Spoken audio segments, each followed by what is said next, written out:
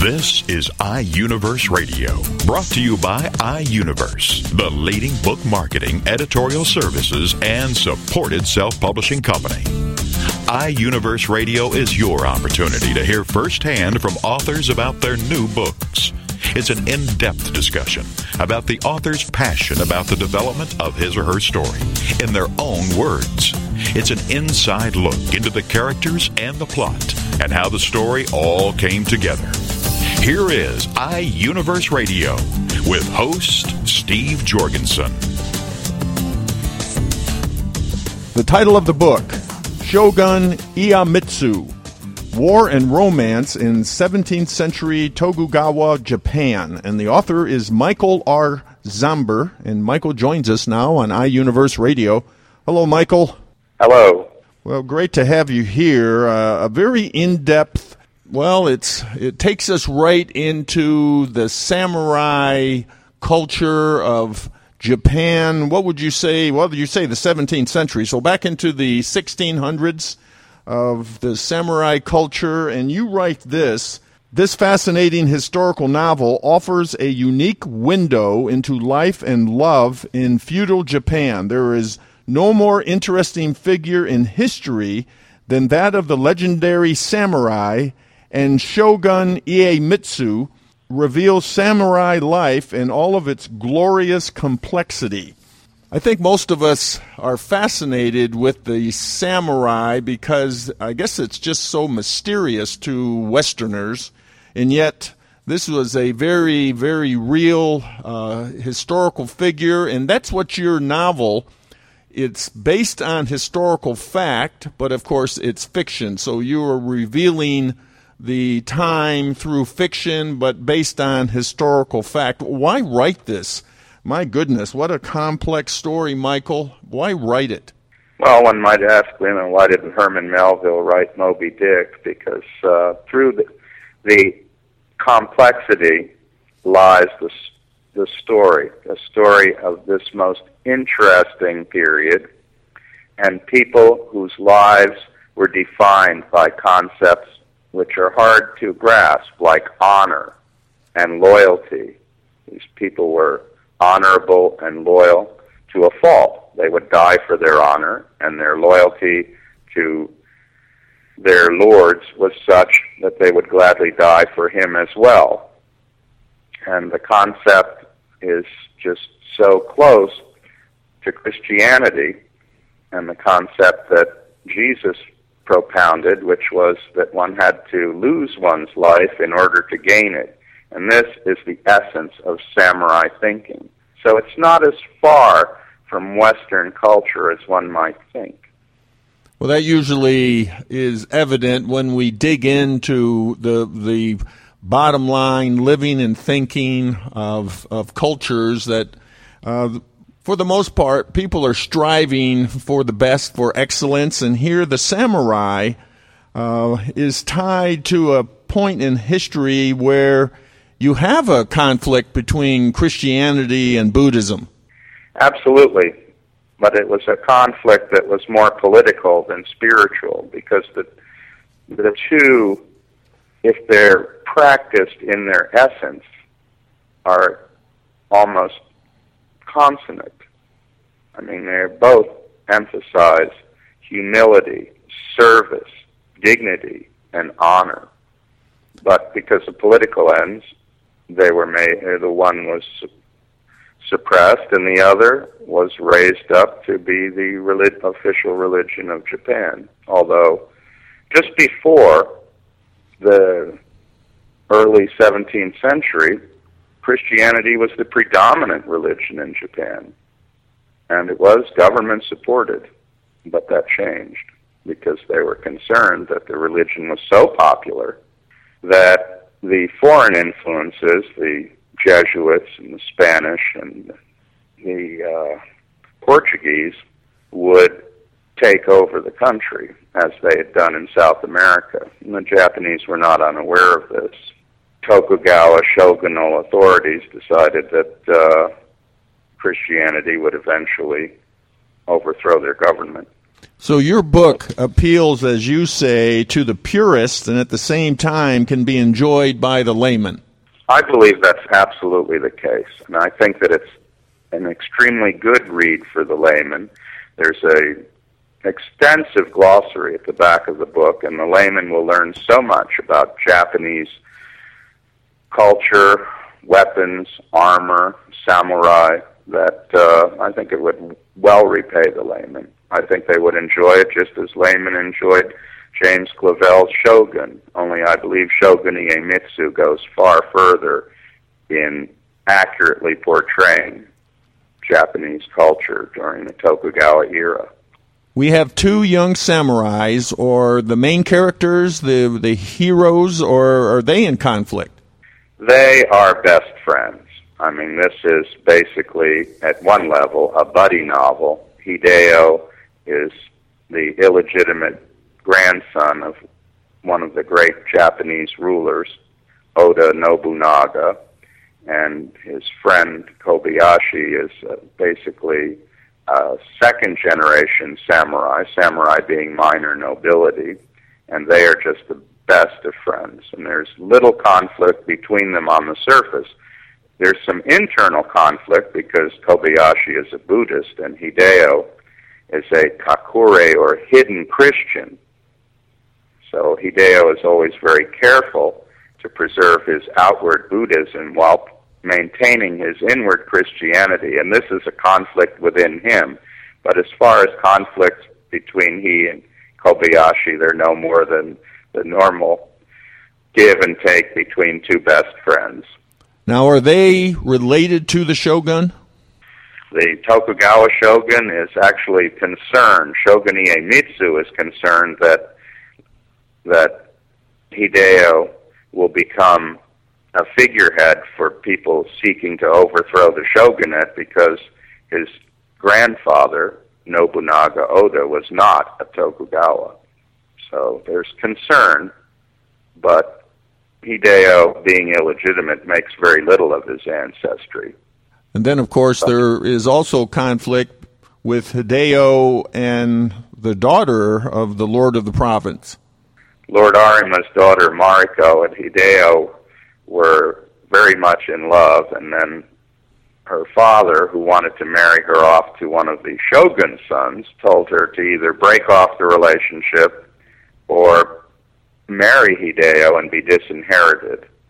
So Mariko chose the former and broke off the relationship. But Hideo is still very much in love with her, although he's trying to forget her.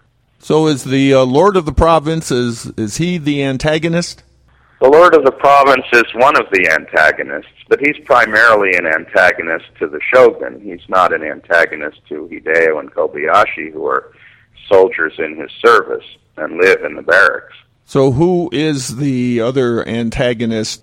The other antagonist is Shogun Iemitsu himself, who has spies reporting to him on a monthly basis about Hideo, because any descendant of Nobunaga is a potential threat to the shogunate.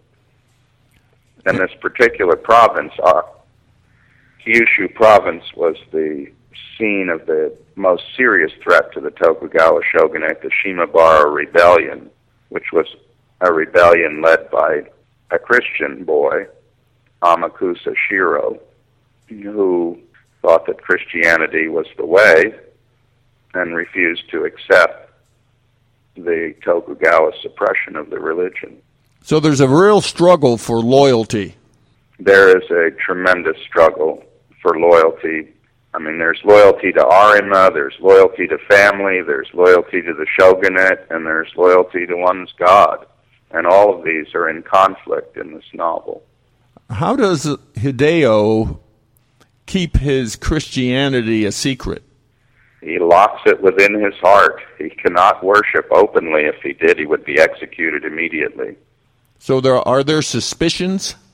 There are not overt suspicion, because overtly he's a very, very good Buddhist. He was sent to a Buddhist abbey for his early education, and reports were sent to the shogunate that showed that he was not a Christian, that he was a Buddhist.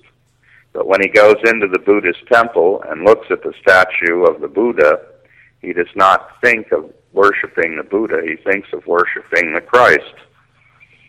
So it all goes on in his heart and his mind, and he must be very careful not to use Christian terms. And there are times in the novel when he slips up and he's wondering to himself, did I really say something that incriminates me? Does his best friend know? Kobayashi does not know, and if he did know, he would probably have some problems with it. Not because he would not tolerate and love Hideo, but because of the mortal danger that it would place both of them in.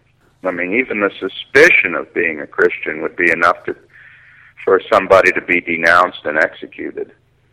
Every year Japanese had to perform the fumie ceremony, which meant a renunciation of Christianity, where publicly one had to stamp on the image of the Virgin Mary or an image of Christ and say, I am not a Christian. How would you describe your novel? There's certainly action scenes in it. Is it an action novel? Is it more of a character developed novel where there's a lot of intrigue between the characters just in dialogue and thought, or is it a combination? I would say it's a combination of there are duels, there's a festival and a contest between swords and helmets, there's matchlock firing, there's a great deal of action, but the action does not drive the novel. The novel is character-driven, but there's enough action to appeal to those who want action, and there's enough character to appeal to those who want their characters well-rounded. None of my characters are cardboard characters that just have a little bit behind them. These are fully developed, well-rounded characters that one can easily imagine meeting and speaking with.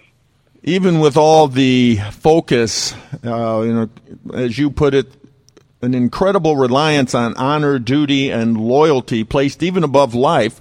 Obviously, I guess these characters also reflect the flaws in human nature because there's so much conflict. There isn't loyalty amongst all of them or honor amongst all of them. Well, that's true, but Hideo and Kobayashi are loyal to each other. Hideo remains loyal to Mariko, even though she's been forced to break off the relationship. But there's certainly no loyalty on the part of Lord Arima to the shogunate, and that drives much of the action in the novel. He is not loyal. He is loyal to himself. He believes himself to be superior to Iemitsu. He has nothing but contempt for the shogun. And he even demonstrates contempt for the shogun when the shogun's personal representative, Lord Ishido, the shogunate executioner, or Kaishakunin, comes to Arima's province for the festival. All of the action in this book takes place within 24 hours. It's one day in the life. Oh, all right. I didn't realize that. That's very intense then. It was done that way, or designed that way, to be easily understood as all the action occurs in one day. There's backstory, not only to the characters Hideo and Kobayashi, Lord Arima, but there's backstory back to the Shimabara Rebellion. But all of the action in the novel takes place within a 24-hour period, from morning till morning. One morning in August, on the hottest day of the year, to the next morning. And during that time, everyone's life changes, from Iemitsu's to Hideo's to Kobayashi's to Arima's. Some people, their lives are enriched. Other people, their lives are diminished. It's a universe within a universe. I'm sure it was a great challenge to get all the historical detail accurate. That was a great challenge, and I think I was up to the task. If I failed, I would be delighted to hear from readers who are very good at discovering any sorts of anachronisms or inaccuracies. But I did do my best. Michael, tell us how to get your book. The book is available on Amazon.com, and it's available on BarnesandNoble.com, and I believe it's available directly through iUniverse. Well, we appreciate you sharing all the insights and inside information on your book. Thanks so much for being with us on iUniverse Radio, Michael. Well, thank you, iUniverse, for the opportunities that you've offered me. That was Michael R. Zomber. He is the author of his book, Shogun Iemitsu, War and Romance in 17th Century Togugawa, Japan.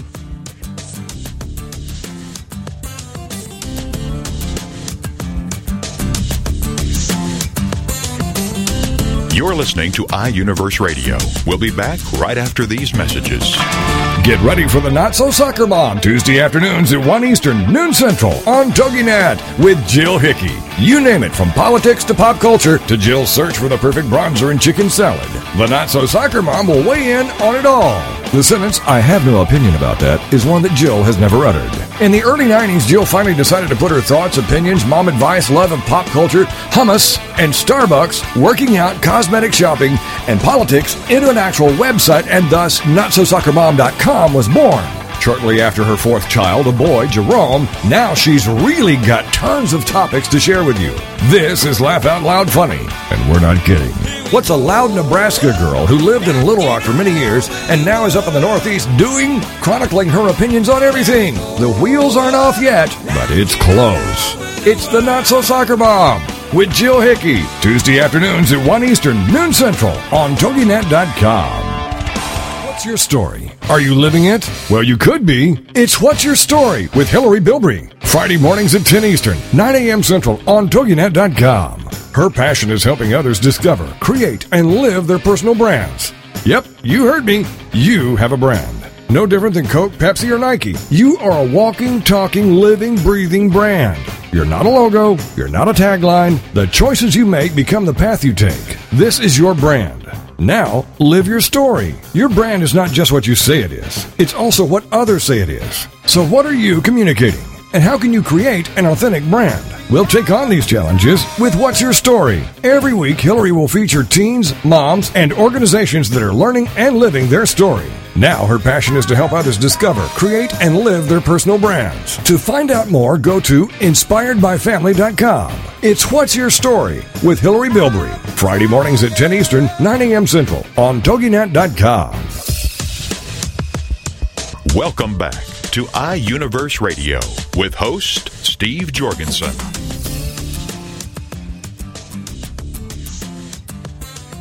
The title of the book, Changing the World One Invention at a Time. Acting on your ideas using the Creatively Inventing Framework. And the author is Richard Edward Rowe. And Richard joins us now on iUniverse Radio. Hello, Richard. Hi, Steve. How are you? Good to have you with us. Now, we're going to talk about a very complicated process, but at the same time, there are simple rules to follow in the patent process, and you're going to share those with us. I want to first, though, give us a kind of an overview, have everyone kind of understand in general what we're going to be talking about. You say this book appeals to anyone with an idea that thought the idea could be a great product, and appealing to businesses wanting to better shape their ability to generate new products from ideas. The book breaks down a very complicated subject into easy-to-follow steps and informs inventors on what to expect from the patent process. Well, again, that reiterates this complicated subject, but at the same time, with a person like you that has had a professional career and done and really completed a lot of patents, you have that kind of ability to explain it and break it down. So tell us about your professional background, Richard. Sure, Steve. I started my career going into the United States Air Force when I was 18 years old, and I went to school at night for numerous years after that. But in the Air Force, it was interesting because I worked on avionics systems for F-4Es. Those are fighter jets. And I actually came up with my first invention before I was 20 and patented it right after I was 20 in the Air Force. And I learned a great deal about the patent process then. I went on to work at a number of different firms, Watkins Johnson, Lockheed, and International Gaming Technology. And through that career, I just spent a lot of time learning about technology, understanding where technology was going, and coming up with new ideas. And as I was coming up with new ideas, I kept asking myself, well, what do I do with these ideas? Well, certainly, they're the company's ideas, so I can help the company. And so I would do that, and we started talking about patents and how patents could actually help the company that I was working for. So we went through the process, and I asked lots and lots of questions. That's one of the things that I've done throughout my 30 years of a career, is when I don't understand something, I ask a question, but I continue to ask questions until I finally do understand what it is the solution is. And so I found a couple of things along the way, and one was really being able to ask the right question. And that's kind of how I've learned, really what's important and what's not important in the process. I also work as an expert witness, so I see the litigation side. There's a couple of cases I'm an expert witness on right now. And things come up, and you have to understand not only what the technology is and how it works, but what the patent says, what the patent protects, and then try to decipher all of that and make sense out of it and explain it to a jury that would understand what the technology does in very simple terms. So that experience kind of led me down the path of writing this book. And you believe that through this process that you have detailed in your book that the average person without technical background can really understand. Yeah, and that was the goal of the book, because there's a lot of great books out there that talk about patents and inventions. In fact, there's numerous websites as well. But one of the things that I saw there was a real need for was, easy step-by-step explanation of how to go through the process. But more than that, examples that people could understand. That's the way I learn. I mean, I ask questions, but I also need examples to really fully understand what it is that I'm looking at. And so what I've done in the book is I've actually used a number of examples of consumer products that I've done outside of the companies that I worked for, related to just fun projects and fun products. For example, one is a remote control dog toy. I thought it would be fun to be able to entertain my dog by sitting on the couch. And so you could actually use a remote control device and put a stuffed animal on it and cruise around the house and let the dog chase it. And so that might not sound like a novel idea. Novel means something that's never been done. But what I tried to do with that is show how it could be a novel idea. And in fact, a little side effect to this story is that the 3-year-old child in the house actually liked it more than the dog. And so I found that there were other things that came up out of that process. And my little niece, she would chase this thing with the stuffed animal on it, and then the dog would chase her. So everybody got exercise, except for me, of course, because I was on the couch. Well, that's right in your chapter 1. You talk about asking the right question and use that as an example. Your chapter 2, called Creative Prototypes and Experimentation, you talk about creatively developing ideas. Now, is that something the average person can learn to do? Well, I think the average person actually does that, and maybe it doesn't sound as formal and it doesn't sound as as cool as that, but it's, you walk down the street, you see something that just doesn't make sense to you, you have an idea about how that could be different, or maybe you see something in your workplace, or you see something somewhere else. Well, now you've got an idea, and so you start to think about that idea, and the next question is, well, how would I solve that idea? And so I think even though, there is a process I try to take people through in this book, what people do is they'll end up starting to think about, oh, okay, I could do this, this, and this to solve that problem. And then the next thing they do is like, well, I'm not quite sure how to actually implement that or how to act on that solution. And so they just put the idea down and forget about it. And the funny thing is, years later, oftentimes I've heard people say, that was my idea. I should have been yes. doing something about that. I thought of that first. And so my whole theme for the book is, well, if you thought of it first, act on it. Why are you waiting? Now, in that chapter, the example is the zucchini trellis. Now, that sounds interesting, the zucchini trellis. What was that about? Well, I had a lot of fun with that, and my wife actually was quite surprised. And I talk about that in the book. But, I wanted to go through an example that would be fairly straightforward to understand. And so I don't really know much about growing vegetables. I just know the basics. And so what I tried to do, just to summarize it, is I tried to come up with this problem. And the problem was, how do you grow zucchini in a confined area, which is my backyard, and in a desert climate? And so trying to solve that problem is what I go through in that chapter, and it kind of explains step by step what I did, how I broke it down, how I tried to solve it, what worked, what didn't work.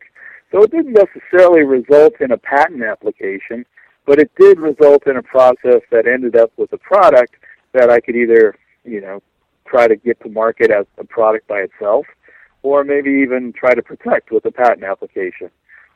So it's a fun process to go through, and prototyping, it really just means trying to implement something or trying to build it. And so how do you build that? And so Chapter 2 really goes through a simple example, building a way to grow zucchini in a confined space in the desert. Chapter 3 is titled The Innovation Foundation, Birthplace of Ideas. Chapter 4 is Inspirational Innovation and the Aha Moment. Now, let's talk about the aha moment. Yeah, everybody's heard of the aha moment, and that is the moment in time where you've got that idea. You go, aha, that's how I'd solve that problem.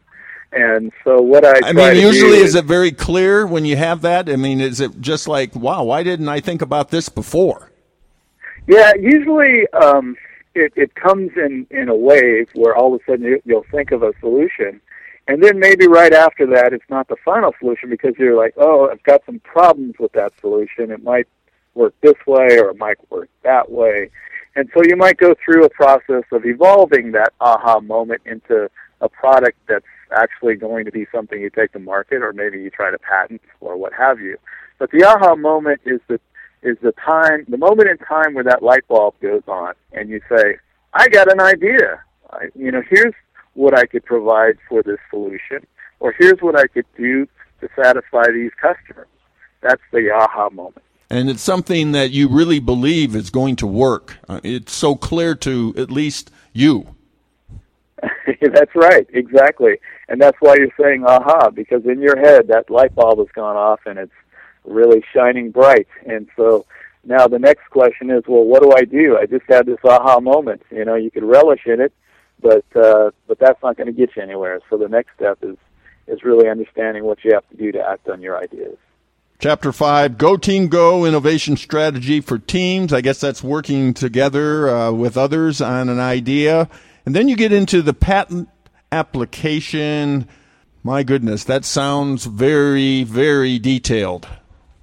Yeah, it does. The book does evolve into the detail of the patent application. And the reason why I do that is because ultimately if you decide that you want to apply for a patent, you're going to need to review. First of all, you'll need to work with someone that can help you write that patent, and typically that's a patent agent or a patent attorney. And as you go through that process, you're spending money. And so the reason for having that detail in the book is to really help you save money so that you understand what it is they're trying to do when they're writing that patent application. So you may not have to worry about actually implementing all the details of the patent application, but you have to communicate what your idea is and why it is, something that's novel, that no one else in the whole world has ever done and were brought to market. And so what I try to do with those chapters is really give the reader the understanding of what they'll be reading when they read a patent application and what they need to really understand. In your chapter 7, you talk about patent prosecution. Now, that's the real key, is to protect your idea, so you could end up in a lawsuit. That's right, and these are things that the average person really, do not know. And what I try to do is remind everybody that when you start talking about legal matters, you definitely have to have a patent attorney, or you have to have an attorney involved. And so I'm not an attorney, so I'm not giving legal advice, just an opinion. But what I try to do is explain the fact that in order to actually get a patent, it's going to take a number of years, and that's called patent prosecution, where you actually interact with the United States Patent and Trademark Office. And so you'll go back and forth, or your patent agent or attorney will go back and forth and interact with that office until you finally get allowed claims. And so that's the patent prosecution process, which is where things get really confusing, because sometimes people have spent thousands of dollars and now all of a sudden they get to that end point and maybe they haven't been able to get their patent, and they want to understand why, and then what the patent attorney or agent can do for them. By the way, I am a patent agent, so I do understand that process with the USPTO. That's the acronym, and so I try to share what to expect through that process. Are there some very important do's and don'ts? Yes. One of the main don'ts is you never want to go to somebody and say, "You're infringing my idea. I'm going to sue you." That's one thing you do not want to do. And so what I say is, go see an attorney before you do that, because you'll wind up in a world of hurt if you start to threaten, or if you even start to talk about infringement, because that is a legal matter and that requires a legal opinion, and so you'll need an attorney to help you. And so I try to prepare folks to make sure they understand what they should say, what they shouldn't say. In terms of trying to license your idea, I don't go into the marketing aspect, but I do go all the way up to the marketing aspect of the invention. And so all the way through the process of how you get protection on your idea, and then how to make sure that idea is something that is novel, is very important. So I introduce a lot of terms, things that you'll need to understand and work through with your patent attorney and patent agent as you actually go through this process. Well, as you say, the book will hopefully inspire and motivate readers to take action, ask questions, determine which problems they want to solve, then solve the problem, and once the solution has been defined, determine if it is something worth patenting. So the patent is the protection of the inventor, and it's a very important part of the free enterprise system. That's right. It's a very important part, and it's one that actually has value, and it's one that when you've applied for a patent, you can go and you can show it later on to someone that says, "Hey, I thought of that idea before you," and then you could prove when you came up with that idea and have a date of when you came up with that idea. That's the other thing a patent application does for you, is it documents when you came up with that idea. Richard, tell us how to get your book. You can get the book online at Amazon.com. It's discounted on Amazon.com or iUniverse.com. And it'll be coming on to BarnesandNoble.com and just about everywhere else over time. It'll also be available as an ebook in the near future. Well, Richard, we want to thank you for explaining the ins and outs of the patent process, and we certainly need to learn this because, as you say, if you're the type of person that likes to explore new territory, you have to understand the process, because you can save yourself a lot of heartache and probably a lot of money. Well, thank you so much for having me on your show, and I'm very excited to start talking to people that are acting on their ideas. Well, thank you, Richard. Thank you. That was Richard Edward Rowe. He is the author of his book, Changing the World, One Invention at a Time, Acting on Your Ideas Using the Creatively Inventing Framework.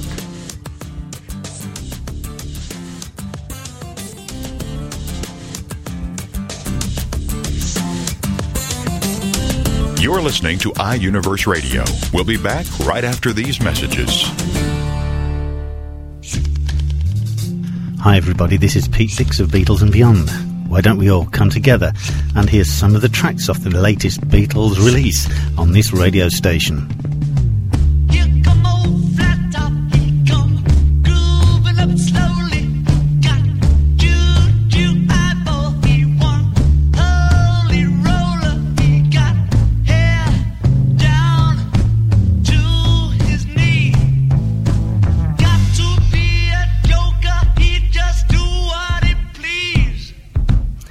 Yes, why don't you look at the schedules on this radio station and join me and Beatles listeners everywhere to hear the latest releases from the Beatles on Beatles and Beyond with Pete Dix.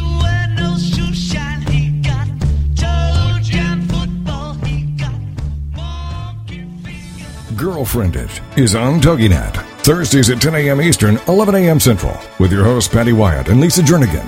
This show is your chance to share, learn, laugh, and connect with other women. The Girlfriended principle was born out of loss. Lisa had recently had her mother pass away from cancer, and my mom was murdered. A man just walking into a room and started a 23-second shooting spree. I think one of the things we both realized going through those tragedies that you can be extremely okay and be extremely sad. Check out girlfriended.com and then be a part of Girlfriended, the radio show. Thursdays at 10 a.m. Eastern, 11 a.m. Central. You know, your boyfriend or your husband or whatever, they don't totally understand that emotional side to women like another woman does. And I think that's so important just to have somebody that you go, she gets me. Check out the website, girlfriended.com. Don't miss Girlfriended with Patty Wyatt and Lisa Jernigan. Thursdays at 10 a.m. Eastern, 11 a.m. Central on Toginet.com.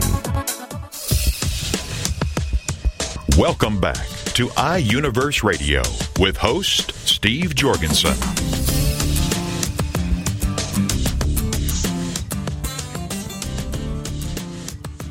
The title of the book, What to Say and How to Say It. 72 Courageous Conversations for the Workplace. Emotional intelligence skills, how-tos for entering, engaging, and exiting necessary dialogue.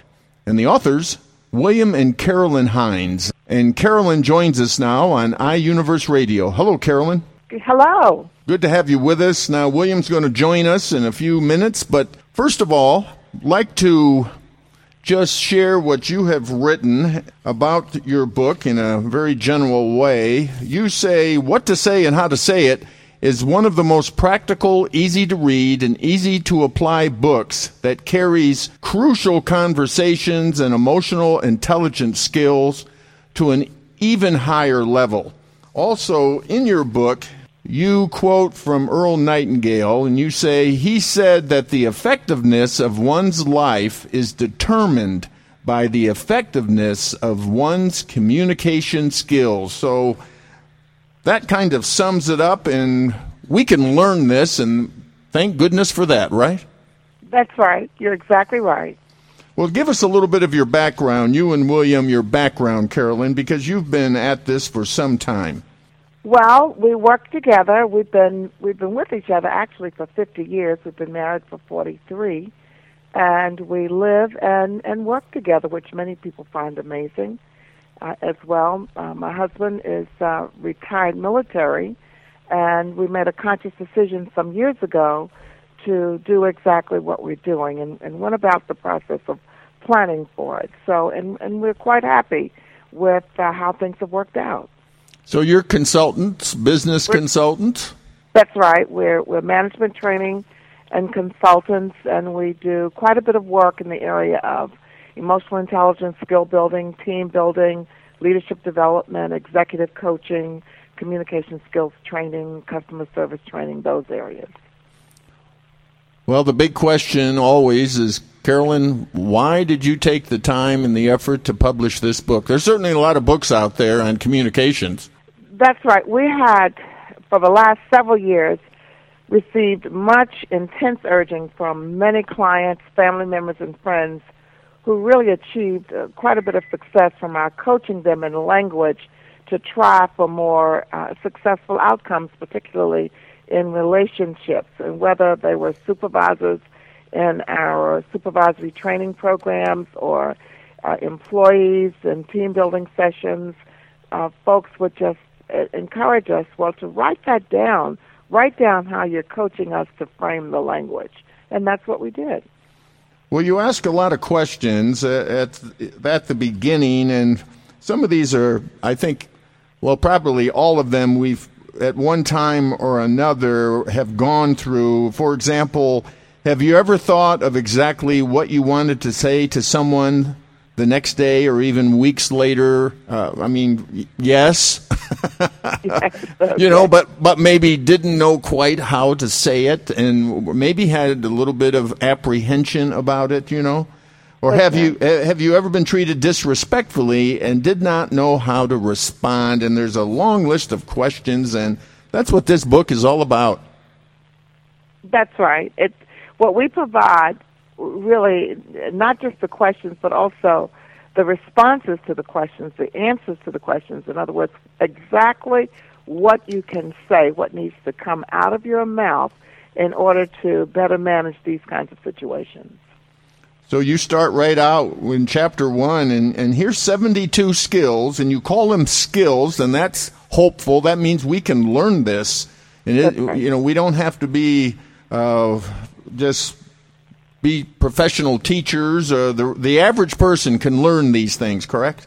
That's right. That's right. These skills are not at all tied to your DNA. Just your willingness to learn the skills, spontaneously moving off of them, given real situations that all of us encounter from time to time. Well, I'm going to pick out a few here, and if you would go into real details on just a few of them to give everyone an understanding of how dramatic these are and how we can learn these, and how important it is to learn these. For example, skill number 1. We'll start with number 1.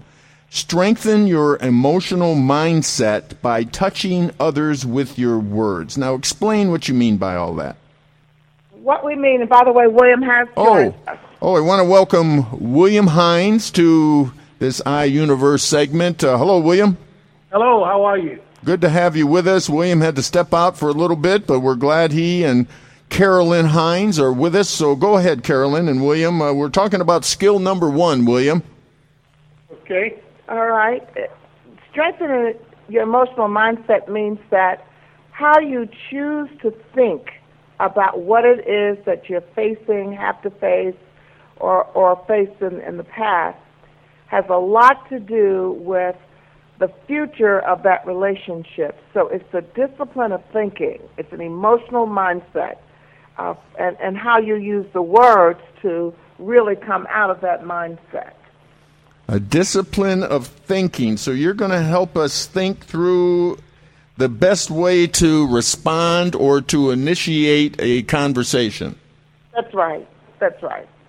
Well, here's another one. William, why don't you share with us, let's see, number 6, skill number 6. This is something we probably forget. Remember that people are rational from their point of view. Everything seems crystal clear, right, to the other person. Well, that's a powerful skill, because what it does is it helps you frame your response before you make it. We never say that you have to agree with where the person is, but your mindset must be that person is rational from their point of view. Now, I may look at their point of view, and from the way I look at it, it may not be the best point for me. But if my mindset is they're rational from their point of view, then I am now better equipped to respond to that person to elicit the best response for the conversation. Is that like the old saying, we must walk a mile in somebody else's shoes in order to understand where they're coming from? Well, that's certainly a good analogy. Very similar to that. Frame your response. I like that. Frame it. You know, we always take a lot of care usually if there's a special picture. We're going to frame it in a special way. So that takes some special thinking, doesn't it? Oh, absolutely. Let's see. I'm going down the list here. Just some things that, different skills that are just kind of jumping out at me. Oh, here's one. Skill number 16, Carolyn. This one's right to the point. Stick to straight talk. Oh, yes. That's exactly right. Straight talk really means that you stay with what the issue is, especially without beating around the bush. And rather than trying to make up excuses or blame, just simply speak straight. Here's where I am on this, for example. Here's what I need to hear you say. I mean, those are examples of straight talk, as opposed to expecting other people to read our minds or wonder what it is that we're trying to say. And if I may jump in here, the more you talk around issues, the more cloudy the conversation gets. Why do we beat around the bush? We think you beat around the bush because you lack the skill. Okay. It's the same reason why you hit a tennis ball out all the time. You don't have the skill that you need to keep it in bounds. Okay. All right, let's see. Well, this one's very succinct and I think very understandable, but extremely important, William. Skill number 25, be truthful. That sounds like great advice. We sometimes probably have a challenge with that wisdom. Well, and again, that one is really sort of in line with the straight talk. And again, when you're not being truthful, oftentimes people can really see through it when you're not being truthful. I know I've had great experience with that in my work with young people. People think that you can kind of kid around with young kids and they don't really know what it is you're saying. But when you are truthful, people know that you're truthful. And oftentimes when you are less than truthful, people see through that. Then you've got to worry about remembering what it was you said. Well, in Chapter 6, it looks like a whole chapter, a very important chapter, Carolyn, picking your battles. That obviously is a very strategic importance. and I like this one, which we probably often don't include into any kind of strategy with picking your battles. Make a peace offering. That's right. That's right. We mean a concrete peace offering.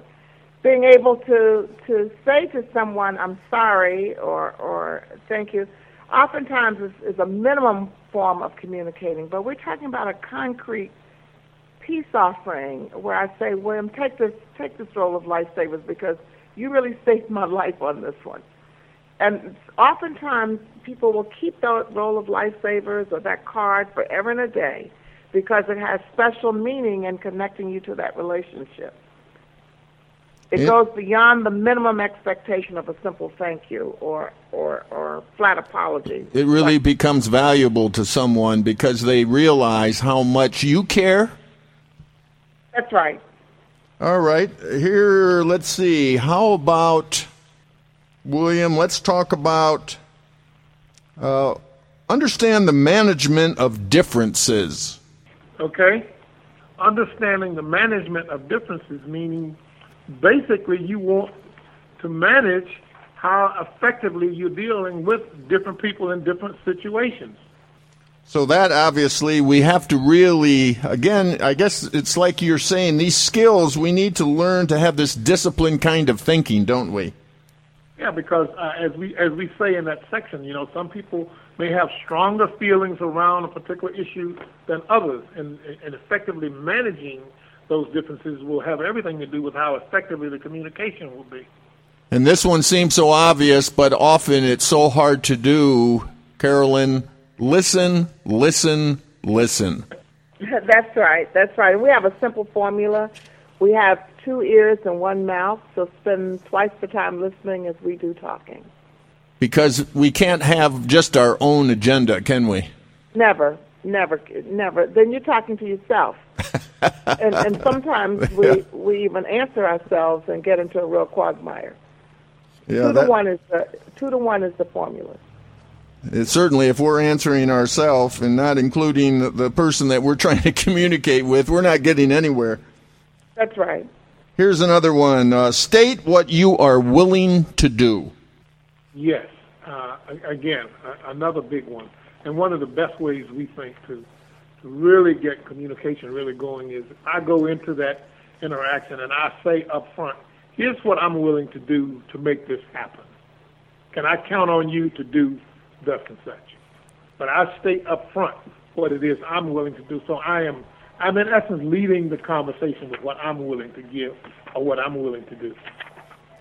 And the key is to attempt and strive to be as clear as you can about what you're willing to do and what you need them to do. Absolutely. And see, if I lead with what I'm willing to do, we think it makes it a lot easier for you to ask that other person then to say what it is they're willing to do to work through that. Right, because I guess that just shows that we are trying to resolve the conflict as best as we can. That's right. It's not so much resolve the conflict as to manage it. We often work with people unwilling to budge. Yeah, manage. I like that. Manage. Big change in perception there. That's right. That's right. Well, this book has 72 skills that anybody can learn? We think anybody can learn them, yes. But we need to practice them. We need to study. We need to practice, don't we? Yes. How do we practice? Well, the more I don't want to seem too coy about it, but it's almost like riding a bicycle. The more you use them, the more comfortable you are with them. I mean, we've done, and which was one of the reasons we wanted to do this whole book. A lot of the people that we work with said, hey, I wish I could just take a little piece of you with me back to work when I have to deal with this. And what we say is the more comfortable you get using these skills, the easier it is for you to use them, and the more natural it will feel. You see, oftentimes conversations and communications break down is because people are not comfortable that they have the skill. William and Carolyn, how do we get your book? Well, it's available through Amazon.com, BarnesandNobles.com, the iUniverse site as well. It's now available for purchase. Well, very good. We really appreciate you being with us. A lot to learn, but at the same time, a lot of hope that we can really get better in our communication skills, especially with your help. That's exactly right. Many people are very predictable, and that allows us to be able to practice what it is that we need to say, given the predictability of other people.